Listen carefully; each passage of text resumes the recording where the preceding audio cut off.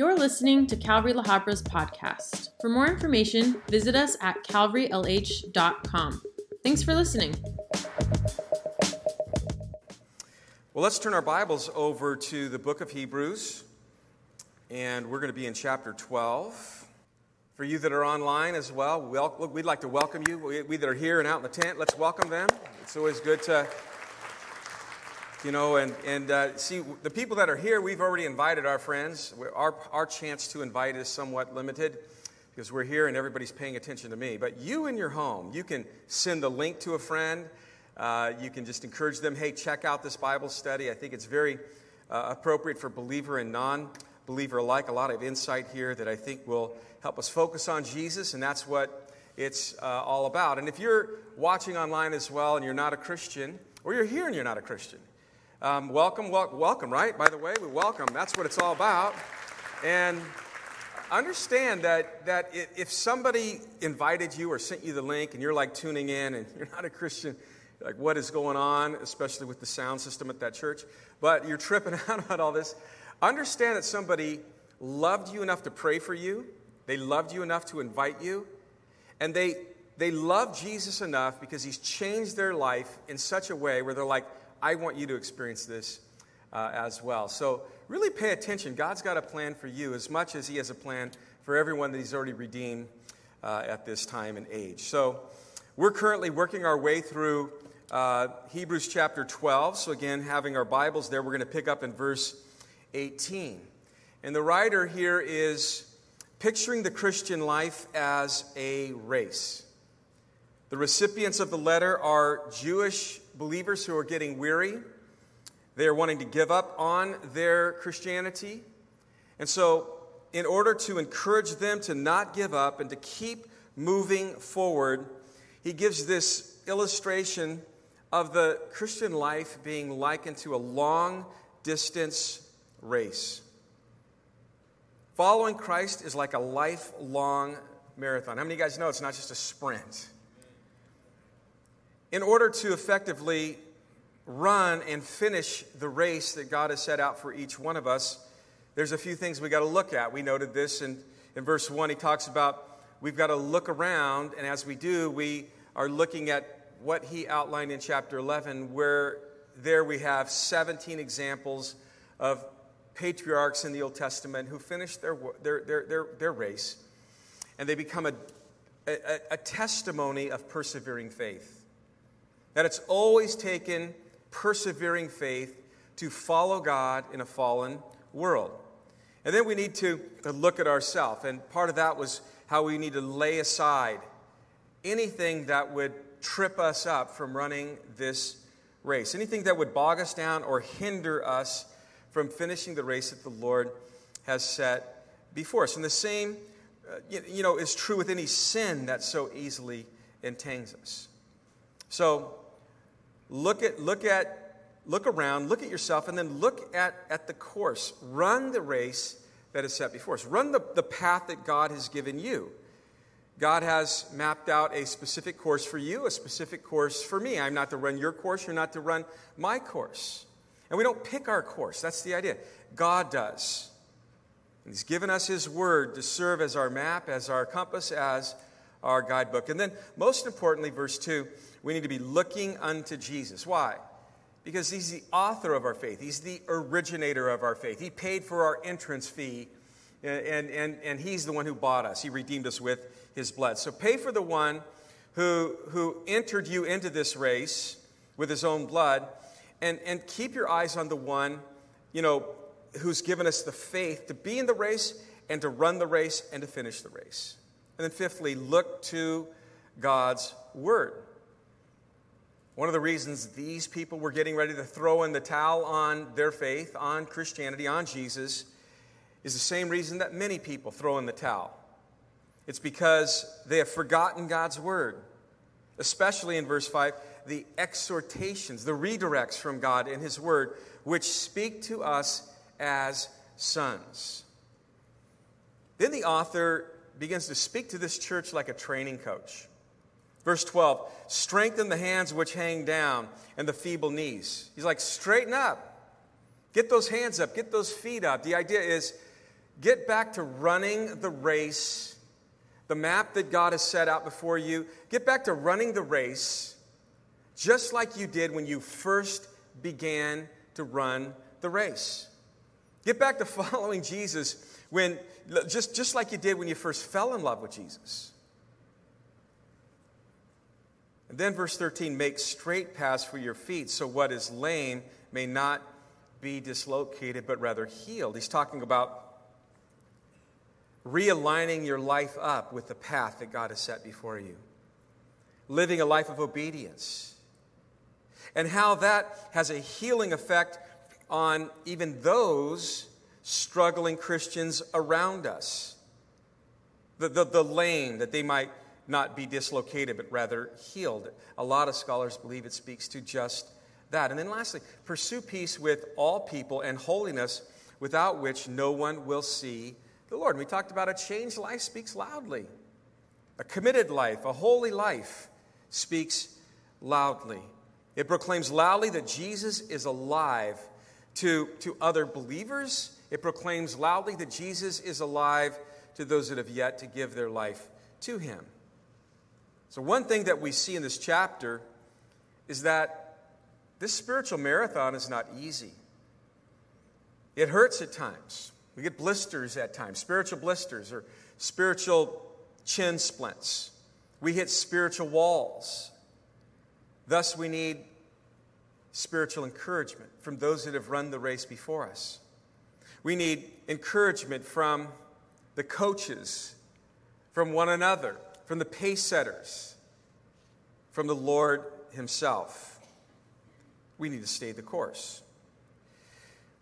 But as we run this race, there are other voices, not just the voice of our training coach, the one that enlisted us, Jesus, not just the voices of others around us, modeling what it's like to run in victory, for victory.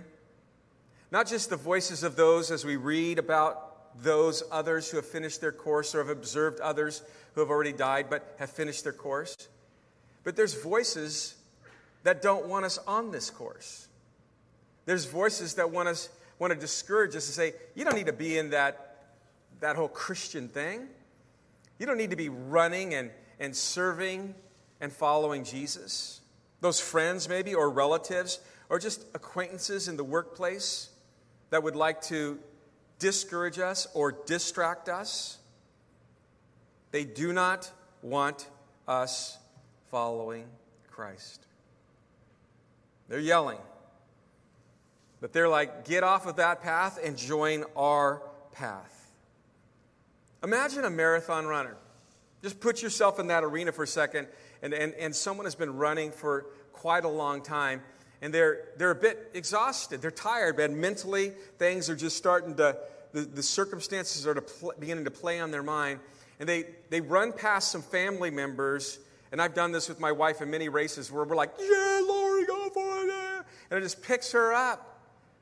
But imagine what it would be like if they ran past a family member, someone they loved, someone they really respected, and they're like, you stink. What are you doing? Get off this course. You're wasting your time. And they're just holding up a bunch of Coronas or something, saying, come on over here and follow me. You don't need to be, all this sacrifice, all this wasted time. Imagine how discouraging that would be to a marathon runner. And that's what the writer of Hebrews is saying. Because that's exactly what was happening to these Christians. Their estranged relatives and friends and synagogue leaders were getting down on them for leaving the Jewish faith. The Romans were just like completely persecuting them. So in this closing section of chapter 12, the author addresses this problem, and he does so by contrasting where his people have come from as Jews, Judaism, to where they currently are in Christ, and to where that leads them as they continue to follow Christ. And he begins to talk about the giving of the law at Mount Sinai and the terrifying circumstances that surrounded the giving of the law. And then he will contrast that Mount Sinai experience where Moses gave the law and what happened there, to Mount Zion, which speaks of the life and the freedom under grace, the life that we have in Christ. So let's look at verse 18 together. For you have not come to the mountain that may be touched and that burned with fire, and to blackness and darkness and tempest, and the sound of a trumpet and the voice of words, so that those who heard it begged that the word should not be spoken to them anymore, for they could not endure what was commanded. And if so much as a beast even touched that mountain, it would be stoned or shot with an arrow. So terrifying was the sight that Moses said himself, I'm exceedingly afraid and I'm trembling. So the author takes us back to Exodus chapter 19. It's 3 months now since they have left Egypt, since they've been freed up from their bondage, and 2.5 million people have left Egypt now, and they've just been out there for about 3 months. And God says something to Moses there in Exodus chapter 19, and he says, first of all, go to the people and consecrate them. I want you to set them apart unto me and for my purpose. And so the way that he would have them do that is that ceremonially, just as a symbol gesture that we're being cleansed before God, have them wash all of their clothes. Have all of the married folk abstain from sexual relations for 3 days. It's just a symbolic way of saying, man, no to my flesh, the appetites of my flesh, and we need to be just set apart unto God. He's a holy, He's a righteous God. They were called to the base of Mount Sinai, but they were told that nobody could touch that mountain. No man nor beast, or they would die. A man or beast, if they touched the mountain, they would die. And that stage was set, and it remained that way for those 3 days. Exodus 19:16 says that when it came to pass on the third day in the morning, that there were thunderings and lightnings, and a thick cloud was up on the mountain. And the sound of the trumpet was very loud, so that all the people who were in the camp, they trembled. In Deuteronomy 33, verse 2, it talks about this, and it tells us that this was accompanied by myriads of hundreds of thousands of angels hovering invisibly around and over Mount Sinai. Most likely, they were the ones that were blasting the trumpets. Then in Exodus 19:18 through 20, it says that Mount Sinai became completely engulfed in smoke because the Lord descended upon it in fire. Its smoke ascended like the smoke of a furnace, and the whole mountain quaked greatly. And then when the blast of the trumpet sounded long and became louder and louder, Moses spoke up, and God answered him by voice. And the Lord came down upon the top of Mount Sinai and called Moses to the top of the mountain, and Moses went up. Imagine what that would have been like. I don't know about you if you've ever been in some intense situation where you've just been so radically gripped with fear you couldn't even speak.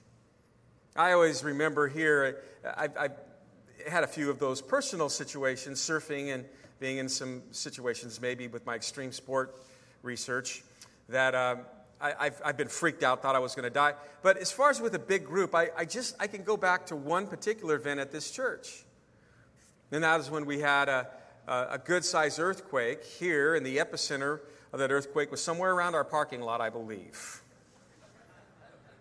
And this is back in the day where you could pack in rooms. And our mini chapel had, I think, about 400 people in it. It was a missions night we were having, and without getting into all of the details, I was standing in the back of the room, and I just looked and I went, why is the right side of the stage about a foot taller now than the left side of the stage? And as it rolled through, it not only rolled through the cement and it rolled through the structure of our building, but it rolled through people's hearts. And the people who could get a scream out, I heard men screaming, by the way, as well. Oh, get the kids, run for the doors. It's amazing who you see running for the doors, by the way. And I just remember that, just watching and going, Lord, don't let the roof come down. That's all I said. Just don't let. And I was running forward to grab the mic because everybody on the stage was gone. And I grabbed the mic and I just started praying. But I remember the intensity, just the collective intensity that comes from human beings when you're packed together. Imagine having 2.5 million people. And you were so serious. God is so in this. You washed your clothes. You just did. If you're married, you're like, honey, no, not for 3 days. You got your family. You started huddling around that mountaintop. And then all of a sudden, the ground starts shaking. The sky blackens in just a deep, deep darkness. Thunders, deep, deep thunders, and lightning, flashes of lightning, and just this countless angels blasting trumpets, announcing God. He's about to come in your midst. It's louder and louder. And then Moses yells out to God in the midst of all of this. And then God answers him with like a voice of thunder. People were visibly shaken up as they faced the holiness, as they faced the majesty of God. Yes, this absolutely displayed the holiness and the power and the majesty of God, but it also showed the unapproachableness of God and the limitations of the law, that covenant that was all about to be established. These Hebrews would look back and they would see God's holiness.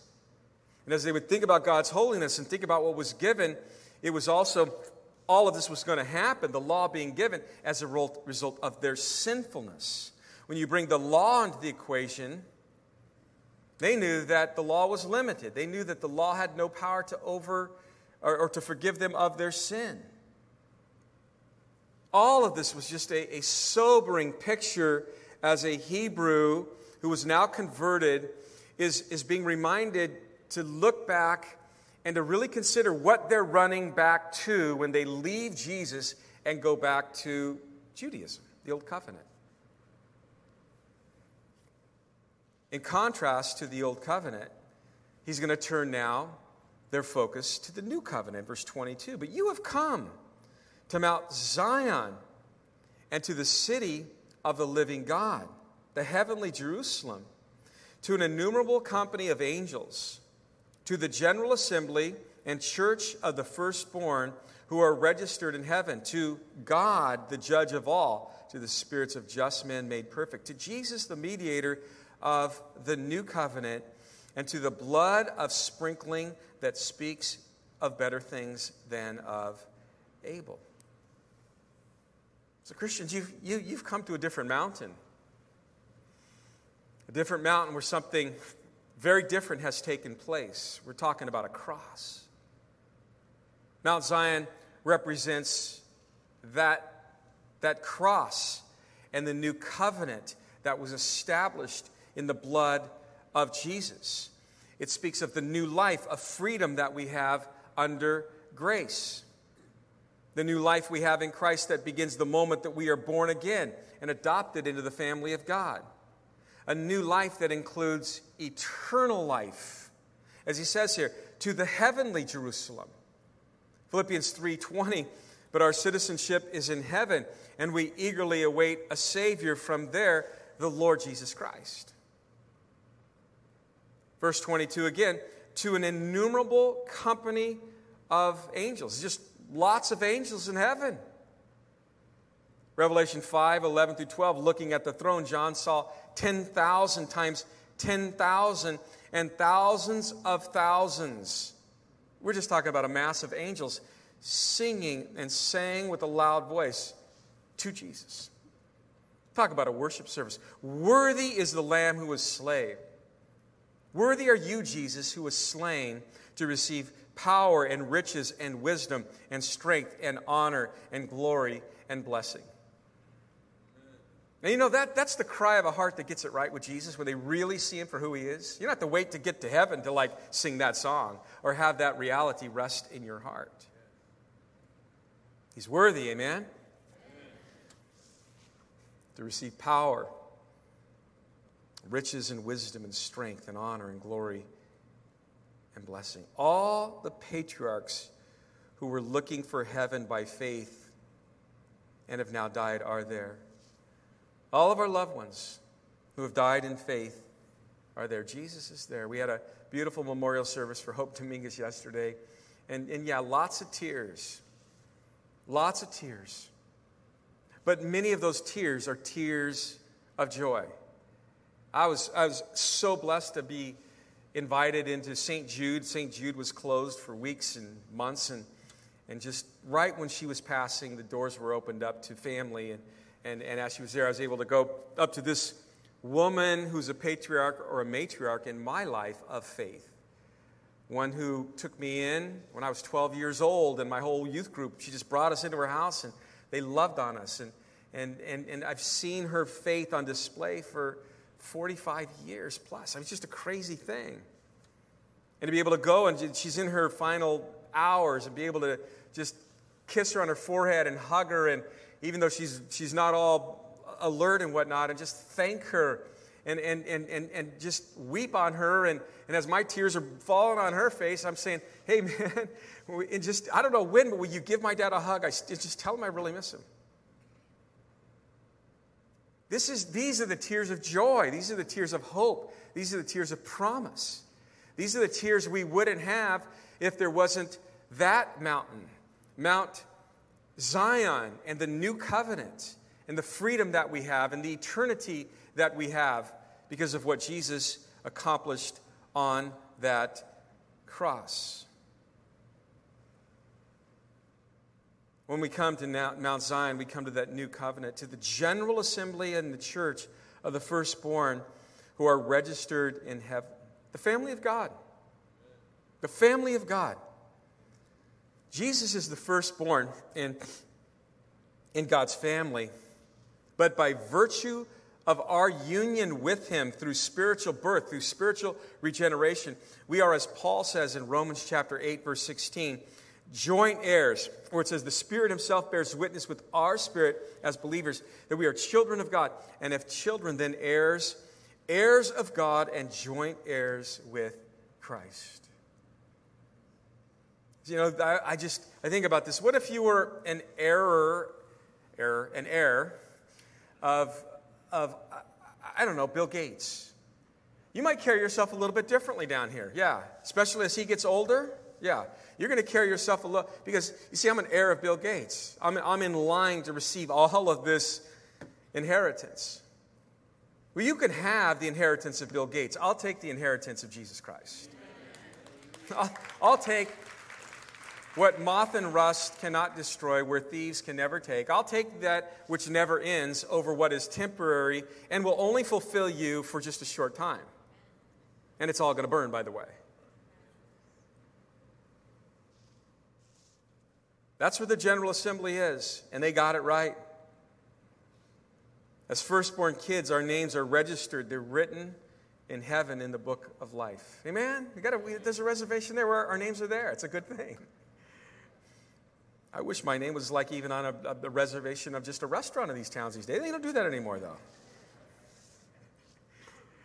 1 Peter 1, 3 and 4. Blessed be the God and Father of our Lord Jesus Christ, who according to his abundant mercy, he has begotten us again to a living hope through the resurrection of Jesus Christ from the dead, to an inheritance, incorruptible, undefiled, and does not fade away, reserved in heaven for you, Lance, and for you. With every conversion, maybe today another one, the family of God grows down here on earth. With every death of a believer, the family of God grows. That number grows in heaven. It's just a crazy thing to think through. We are an expanding assembly of firstborn sons and daughters. We also come to God, verse 23. You have come to God, the judge of all men. Now, both covenants are subject to the judicial role of God. God is always a judge. Both covenants are subject to him and his judicial role. The author had already told them in chapter 4, verse 13, that nothing in all of creation is hidden from God's sight, this judge. Everything, it says there, is uncovered and laid bare before the eyes of him to whom we must give account. And you really live a day with that conviction, you'll have probably a different day. Everything I'm going to think about today, everything I'm going to say today, everything I'm going to do today, God is completely in the know. He sees that. But you see, the difference now is we don't need to come to God shaking in our boots like we saw pictured there with Old Testament, under the Old Covenant, or the Old Covenant about to be established, saints, or at least the giving of the law. We don't need to come to God like they did at Mount Sinai. You touch the mountain, you just put them, you're down. We're putting you down, man or beast.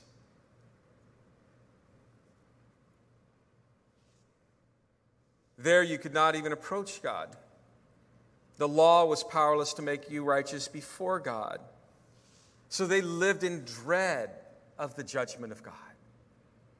But coming to God under the new covenant, we do not come in dread because Jesus has borne the judgment that we deserve. He's taken it upon himself on the cross. When we come to Mount Zion, we come to this new covenant, the new life of freedom under grace. But we also come, as it says here, to the spirits of righteous men made perfect. That's a pretty heavy thing. What's that talking about? Well, that's a reference to all of the saints who at that time had died in faith and now are in heaven. Men like Abraham and Moses and David and others, other righteous men who died centuries earlier. When saints died in the Old Testament, those that died in faith, those who had a right standing with God on the basis of the atonement that the Old Covenant provided, when they died before the cross, they went to a place that Jesus talked about in Luke chapter 16 called Abraham's bosom. And Abraham's bosom, somewhere in the earth, buried hidden in the depths of the earth, is a place where there's a big gulf, and on one side is a place of torment, and on the other side, this place of Abraham's bosom was a place of comfort. The unrighteous, they would go to the place of torture. And there, in that story that Jesus tells about that place of torture, we would look at that as hell. There is the only message we have from the place of torture, and it's this individual who had died and was not in right standing with God, and that's where he went. And there, the only thing he says is, would you please, Abraham, he cries out to Abraham, would you please give me some water because I'm just like burning up over here, but would you warn my loved ones as well about this awful place of torture? And Abraham's like, hey, listen, if they're not going to listen to all of the prophets who are already warning them, they're not going to listen to me, though I come back from the dead. That's true. But they're that place. It's interesting because during those 3 days following the burial of Jesus' body, he would actually visit this place. He would actually visit Abraham's bosom. Paul talks about it in Ephesians chapter 4, verses 8 and 10, when it says about Jesus, when he ascended on high, he led captivity captive. He gave gifts to men. Now this, he ascended. What does it mean? But that he also first descended into the lower parts of the earth. He who descended is also the one who ascended far above all the heavens, that he might fill all things. In Luke chapter 11, verse 38, some of the scribes and Pharisees came to Jesus and they said, "Teacher, we want a sign from you. Just give us a sign." And Jesus said, "An evil and adulterous generation seeks after a sign, but no sign is going to be given to you except the sign of the prophet Jonah." If you really want to understand who I am and the mission of why I came, I want you to think through the prophet Jonah. It's a sign of his life is a sign of my mission. For as Jonah was 3 days and 3 nights in the belly of the great fish, so will," and he uses the messianic title for himself, "the Son of Man be 3 days and 3 nights in the heart of the earth." And as Paul would say there in Ephesians chapter 4, when Jesus was there, he led captivity captive. He led those who were in right standing with God, those who were in the place of comfort, Abraham's bosom, he led those captives free.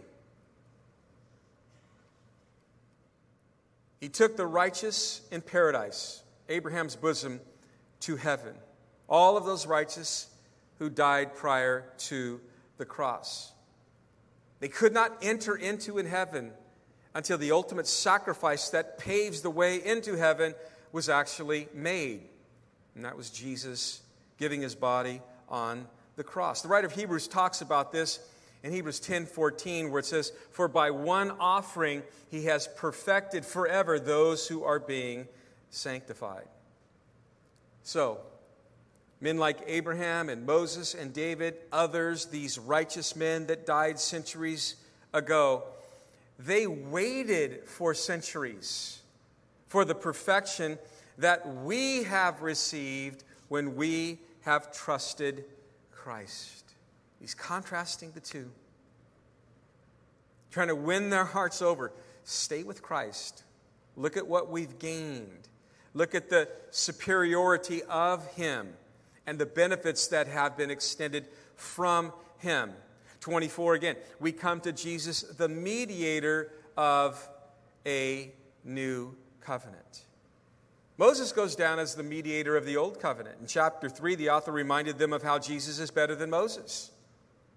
Moses was commissioned by God, but Jesus was sent by God. He is God. Moses was a great man, but he was merely a man. Jesus is the creator of all men and the Savior of all men. Moses liberated a nation from Egypt. That's huge. It was cool. But Jesus, purging mankind of all of their sins, has liberated all of those that he has saved from hell, which is far superior. In chapter 9, the writer says, "Look, under the old covenant, the high priest shed the blood of goats and calves, or on your behalf, for your behalf." But they knew that all of that had limitations. Their sin was never fully removed from their life. And there he says, guys, in the new covenant, Jesus shed his own blood, which completely removes your sin and cleanses your conscience. It was in that Last Supper setting in Mark's account in chapter 14:22. As they were eating, Jesus took the bread, he blessed it, he broke it, he gave it to them, and he said, "Take, eat, this is my body." Then he took the cup, and when he had given thanks, he gave it to them, and all of them drank from it. And he said, "This is my blood of the new covenant, which is shed for many." And so Jesus is the mediator of the new covenant, and to the blood of sprinkling, as it says in verse 24 as well, that speaks better things than of Abel. In Genesis chapter 4, Adam and Eve, of course, had two sons, Cain and Abel. We know the story. Cain brought an offering of fruit of the ground to the Lord. Abel also brought of the firstborn of his flock and of their fat, and the Lord accepted Abel's offering. But he did not respect Cain and his offering, and Cain, of course, was very angry. His countenance fell. God wasn't looking for something from the farm as far as vegetables and whatever else you raised. He was looking for an animal. That's what sacrifices would be based on. So the Lord said to Cain, "Why are you angry? And why is your countenance fallen? If you do well, you can make this right. If you do well, will you not be accepted? And if you do not do well, listen, sin lies at the door, and its desire is for you, but you should rule over that. Make the right choice, bro." Sadly, Cain, because of his pride and self-righteous thinking, he rejected God's redirect. And he would end up murdering his brother Abel. So how does Jesus' blood of sprinkling speak better things than that of Abel's? Well, Abel's blood, it spoke, but it spoke from the earth, and it cried for vengeance and justice. That's the idea. But Jesus' blood speaks from heaven and announces mercy and forgiveness. Amen? Abel's blood made Cain feel guilty, and rightly so, and drove him away from God in despair. But Jesus' blood frees us from guilt and has opened up that new way into the presence of God. With so much to gain from coming to Mount Zion, the new covenant, the new life of freedom under grace, you would be a fool to walk away and go back to the old. Galatians 4:1 says, "Stand fast, therefore, in the liberty of the freedom by which Christ has made you free, and do not be entangled again with the yoke of bondage." And that might be a good word for people here or people watching online that, you might have been raised as a religious person, and it was all about the do's and the don'ts and the rules and all this hierarchy and all this structure and all this, here's the lane to live in, but it's the lane that man has set before you. But you found Jesus somehow. And he's called you out of that. He's brought you out of that. And the freedom that you have now, you're driven now by his love, not the rules and regulations of man. The grace, the unmerited favor of God is what has won you over. And so now you're coming to him because he loves you and he graces you. You're following him because he loves you and he graces you. You're waiting for his return because he loves you and he graces you. And all of the benefits that you've experienced because he loves you and he's gracing you. You know that, but then there's temptations. There's the lure of the enemy and the draw to maybe go back to whatever it was Jesus has saved you from. The author says, don't do that. Don't go back to what you were entangled in. It's not worth it. Galatians 4:4, he says, you have become estranged from Christ. Talking to believers again in the area of Galatia, the realm, the region there. And they were having the same struggles. But he says, you have become estranged from Christ. You who attempt now to be justified by the law, you've fallen from grace. All kinds of warnings. Stay in there. Hang in there. Don't walk away from Jesus and his love and his grace. The freedom that he's given you. This is not some religious experience, folks. It's just not. You might be, making it that way, but as far as God's concerned, as far as what God is desiring to do with us, this is not a religious experience. It's not. It's not about the rules and the regulations and all. It's about a loving, intimate relationship with his Son. Think about that. We've been adopted into the family of God. That's just an amazing thing. He's redeemed us. He's bought us.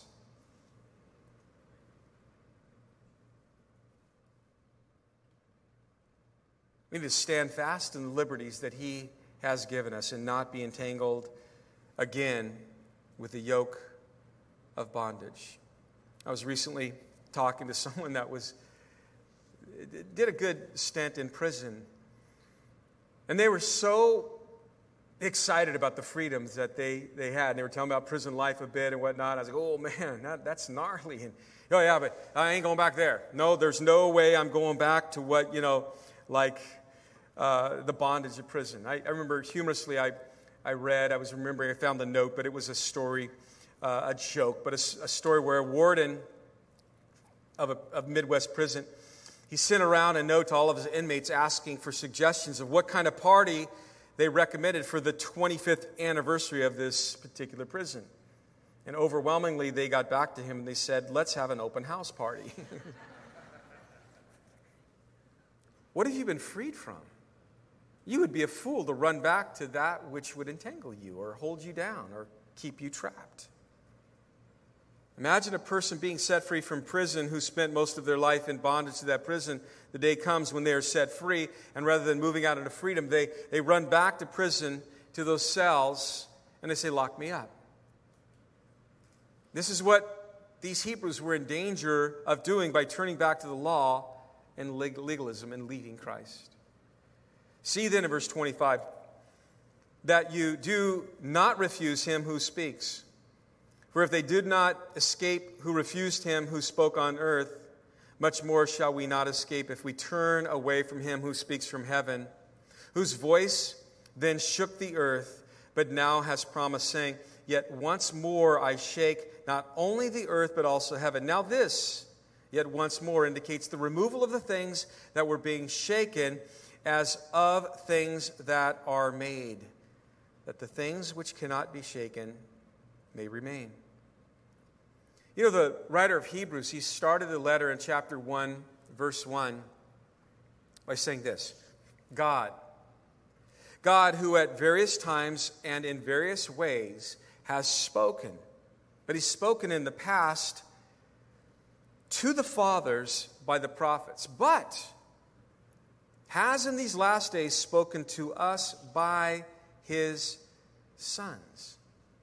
And one of the various ways that God had spoken to the Old Testament saints in past times was what the writer is referring to here, even when he spoke to them at Mount Sinai, when God was speaking loud and clear with the smoke and the lightning and the flashes and the judgment that was aimed at sin and the voice that just spoke from all of that.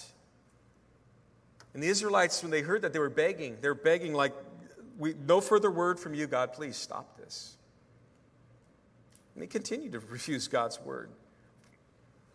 When they got to Kadesh Barnea, just beyond Mount Sinai, they would get to the border of Kadesh Barnea, the border of the land that God had promised them, the land that he said, go inhabit, and they would there refuse to obey God's word by not going in and inheriting the land. Fear, unbelief held them and just gripped them.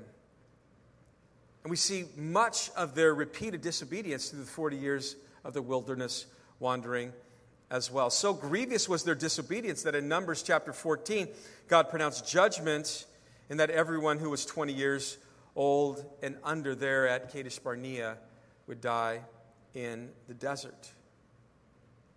So if they did not escape who refused him who spoke on earth, much more shall we not escape if we turn away from him who speaks from heaven. If God shook things at Sinai and those who refused to hear were judged, how much more responsible are we today who have experienced the blessings of the new covenant at Mount Sinai, at Calvary, where the heavenly word through Christ has been spoken? This has been the writer's message all along. In chapter 2, verse 3, he warned, how shall we escape if we ignore such a great salvation? But now he has promised in verse 16, yet once more, I shake not only the earth, but also heaven. God's doing some shaking today, folks. God's doing some shaking today, folks. I don't know where you woke up today, but I woke up and I say, Lord, I look around and you are speaking loud and clear on all ears. Why is God speaking the way he is today? Why is he speaking? It's indicating the removal of the things that are being shaken as of things that are made. This refers to things people are building their lives on rather than Jesus, things that are not eternal, things which cannot be shaken. Today, many people, including Christians, are building their lives on things that can shake. God's shaking things up so that those things that need to go from our life would actually be removed from our life. Pay attention to the shakings of God in your life. Say, look, what is it? Last week I was in a Bible study with a few guys, and the whole focus was just, are we okay with the no of God? I mean, we pray sometimes, Lord, I see this, I'd like this, and we're like, Lord, please, and we're just waiting for the yes. Affirm it in my heart, and we give God that one option. Say yes. But what I was saying in the study was, in our discussion was, a mature Christian gets to a place where they're just excited with the no of God than they are with the yes of God. A mature Christian gets to a place where they see the same benefit in a no of God that they would see in a yes from God. And I think right now the Lord is shaking up every aspect of our life. The Lord's even shaking up relationships. I've been talking a lot about this. Lord, is this relationship that you want for me? Yes or no? As California is becoming what California is becoming, and everybody is talking about, I think we need to move California because taxes are too high, and they got their list and stuff. It isn't about what governors are doing in the land that I've got my ear towards. It's what God wants me to be in the land that I have my ear bent towards. Yes or no? I'm okay with God's yes. I'm okay with God's no. I believe that on the other side of that is His blessing. So He's going to shake things up in my life to get my attention. He, the one who shakes things up in my life or allows things to be shaken up in my life, wants my attention. He might be commanding my attention. The question is, am I okay with that? Well, the shaking quotation here was all about, like, we've got to become eternally minded. Get your focus on that stuff that'll never be shaken. And the shaking quotation is from Haggai 2:6 and refers to the time when the Lord shall return and fill His house with His glory. We read about that in 2 Peter chapter 3, verse 10, where the day of the Lord will come like a thief, and the heavens will disappear with a roar, and the elements will burn with fire, and the earth and everything in it will be laid bare. Yeah, one day the Lord will speak, and every galaxy with billions of stars, they'll hear His word and be shaken out of existence. Just a little word from God and it's done. And then whatever He will recreate, He'll speak it into existence. Therefore, in verse 28, since we are receiving a kingdom which cannot be shaken, amen?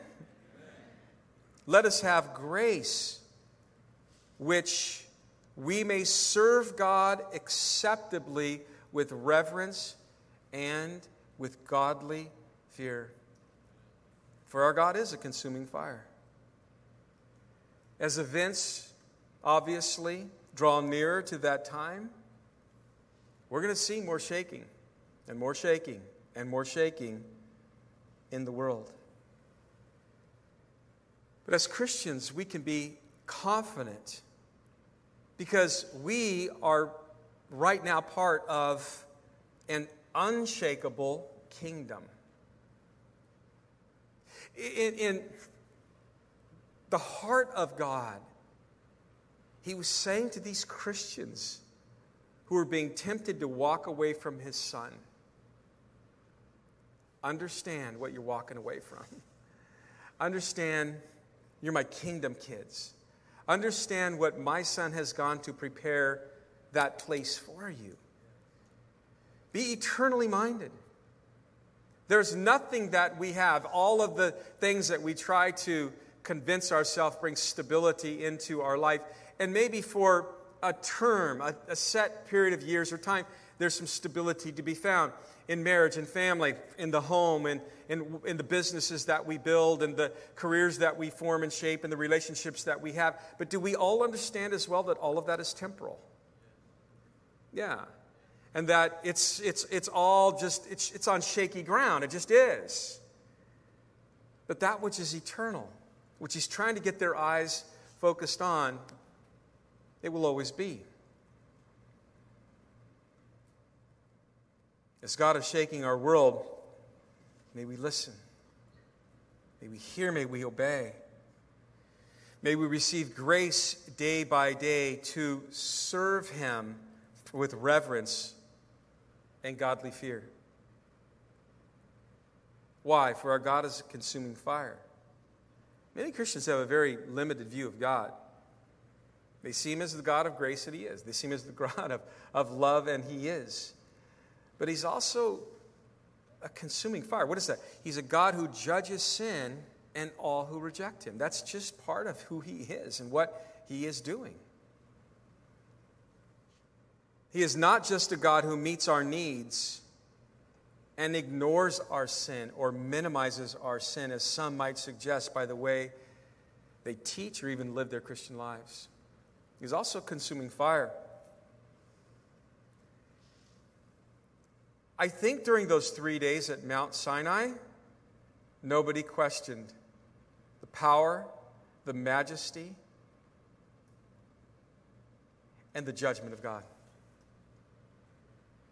I don't think anybody slept. I just don't think, there's some clouds that are rolling in. Check those clouds. Never seen clouds like, the earth is starting to shake.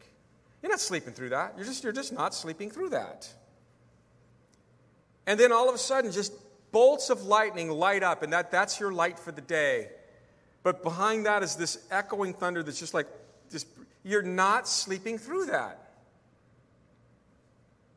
Then the voice of Moses screaming out, it's somehow, it's echoing through the camp. Moses is yelling out to God. Yeah, but I can't hear him over the trumpets. Where are the trumpets coming from? I don't know. It's like angels are all around. You're not sleeping through this. You're not. Then God speaks. You weren't like, I'll listen to that podcast later. No, you're wide awake. Hear me when I say this. They were wide awake in the presence of God. No sleepy saints. No sleepy saints. No. I don't think there was anything around them that would have distracted them from the presence of God when they were in the presence of God. I don't think they were like, I wonder, honey, did you... They weren't thinking about their home. They weren't thinking about anything. They were like fixated on him. And that's still who he is. You see, the God of Mount Zion is the God of Sinai. There's a balance. But if that's all you were going to benefit from was the God and who he was as the God of the Old Covenant, you just need to understand the limitations that come with that. And if you reject God outright, you will face the God of Mount Zion, the God of judgment. But he sent his son. The God of Mount Zion sent his son. The God of Mount Sinai sent his son, and his son decided at 33 and a half years that he would descend up Mount Zion, and he would willfully give his life and be sacrificed for our sins. He would purchase us. He would adopt us. He would make us his own. He would forgive us. He would write our name down in heaven. He would say, Father, Lance, this young kid, whenever that was, probably 5 or 6 years old, he gave his life to me. And now he's an heir of the family. He's no longer subject to the wrath of you, Father, in John chapter 1, but now he's been grafted in and adopted. He is a child of yours. And Lance now becomes an heir of yours. He's a joint heir. Everything that is mine from you is his. And you could put your name in that same picture, that reality, that sequence of events that happens in the life of an individual when they put their faith in Jesus Christ. Put your name there. You're a child of God. How foolish it would be to leave him, to walk away from him. We must run to him. Keep looking to Jesus. Keep receiving his enabling grace and serve God acceptably with reverence and godly fear. Yesterday, Hope Dominguez lived many, many years as a Christian, and she started out with me in part of a Foursquare church and And then as we got a little bit older, and all of us youth group, we went to colleges and careers and all of that, we started going to different churches. She would end up at Calvary Downey with her husband Frank and her 2 boys. And I did some of the Calvary hopping around as well, did some time at Calvary Downey. And, and over time, this one woman in the various churches that she went to, she left a very consistent perception in the eyes of all of the people from all of these churches. You say, how do you know that? Because that's what we saw, that's what we heard yesterday. Couldn't deny it. And what was just so cool was, how many of you guys know that because we are dysfunctional, okay? Anybody, you can't disagree with me on this one, okay? In your fallen state, you've been redeemed, okay? But you still sin. I still sin. We still do sin from time to time. Amen? Can I just have an amen? Okay, just make sure you're agreeing with that part of it. Now I've set you up. That is called dysfunction, okay, in that sense. And because you are dysfunctional, and I am dysfunctional, we, in a unique way, when we get married, even as Christians, it's somewhat of still a dysfunctional marriage. Can you guys agree with that? Okay. Any perfect marriages here? Okay, no. For you online, no one raised their hand. At least no husbands. So when we have kids, we're still a little bit dysfunctional. Would you guys agree? Okay. So when we gather, we make up a dysfunctional family called Calvary La Habra. And I'm a dysfunctional pastor in that sense. But God works within that dysfunction.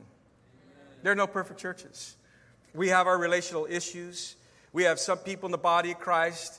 They don't talk to others in the body of Christ. I'm not going to forgive you because of something. I can't remember what happened, but you know what? I'm still not going to forgive you. I'm going to mad dog you. I'm going to go to a bigger church because in a bigger church, I'm not going to see you there anymore. All that kind of stuff. But then this whole coming to Mount Zion, it really kind of, it changes.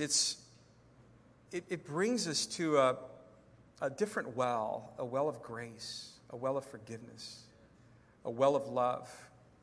And I watched yesterday the body of Christ from different churches and different backgrounds and a lot of dysfunction.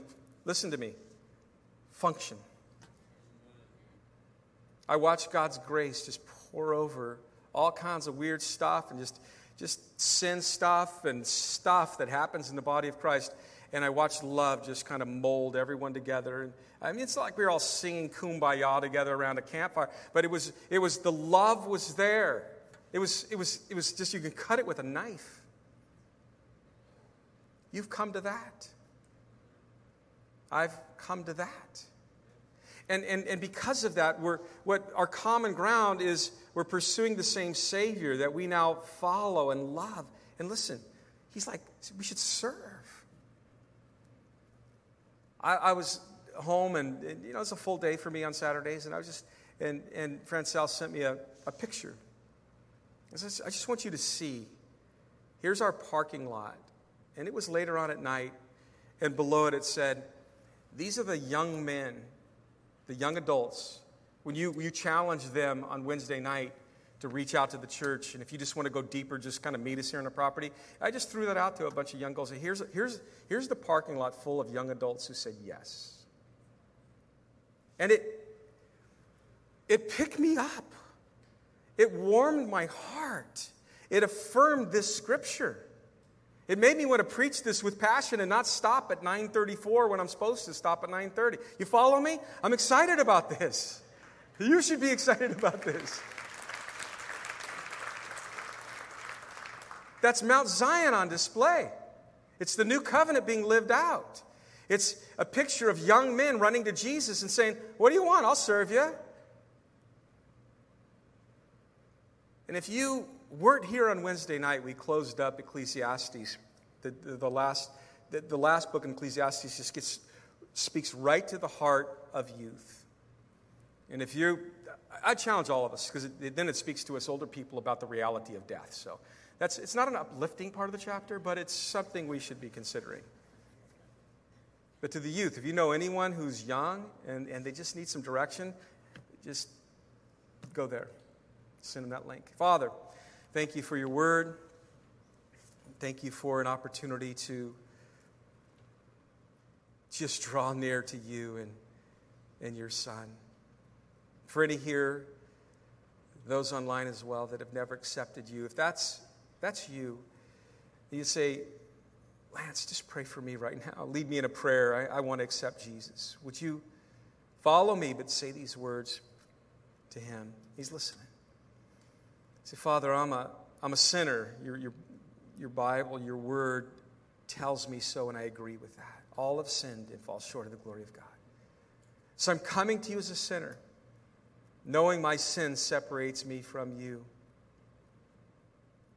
But I want your gift of salvation. I want to be saved. And pray these words now to Jesus. Say, Jesus, I believe that you are God.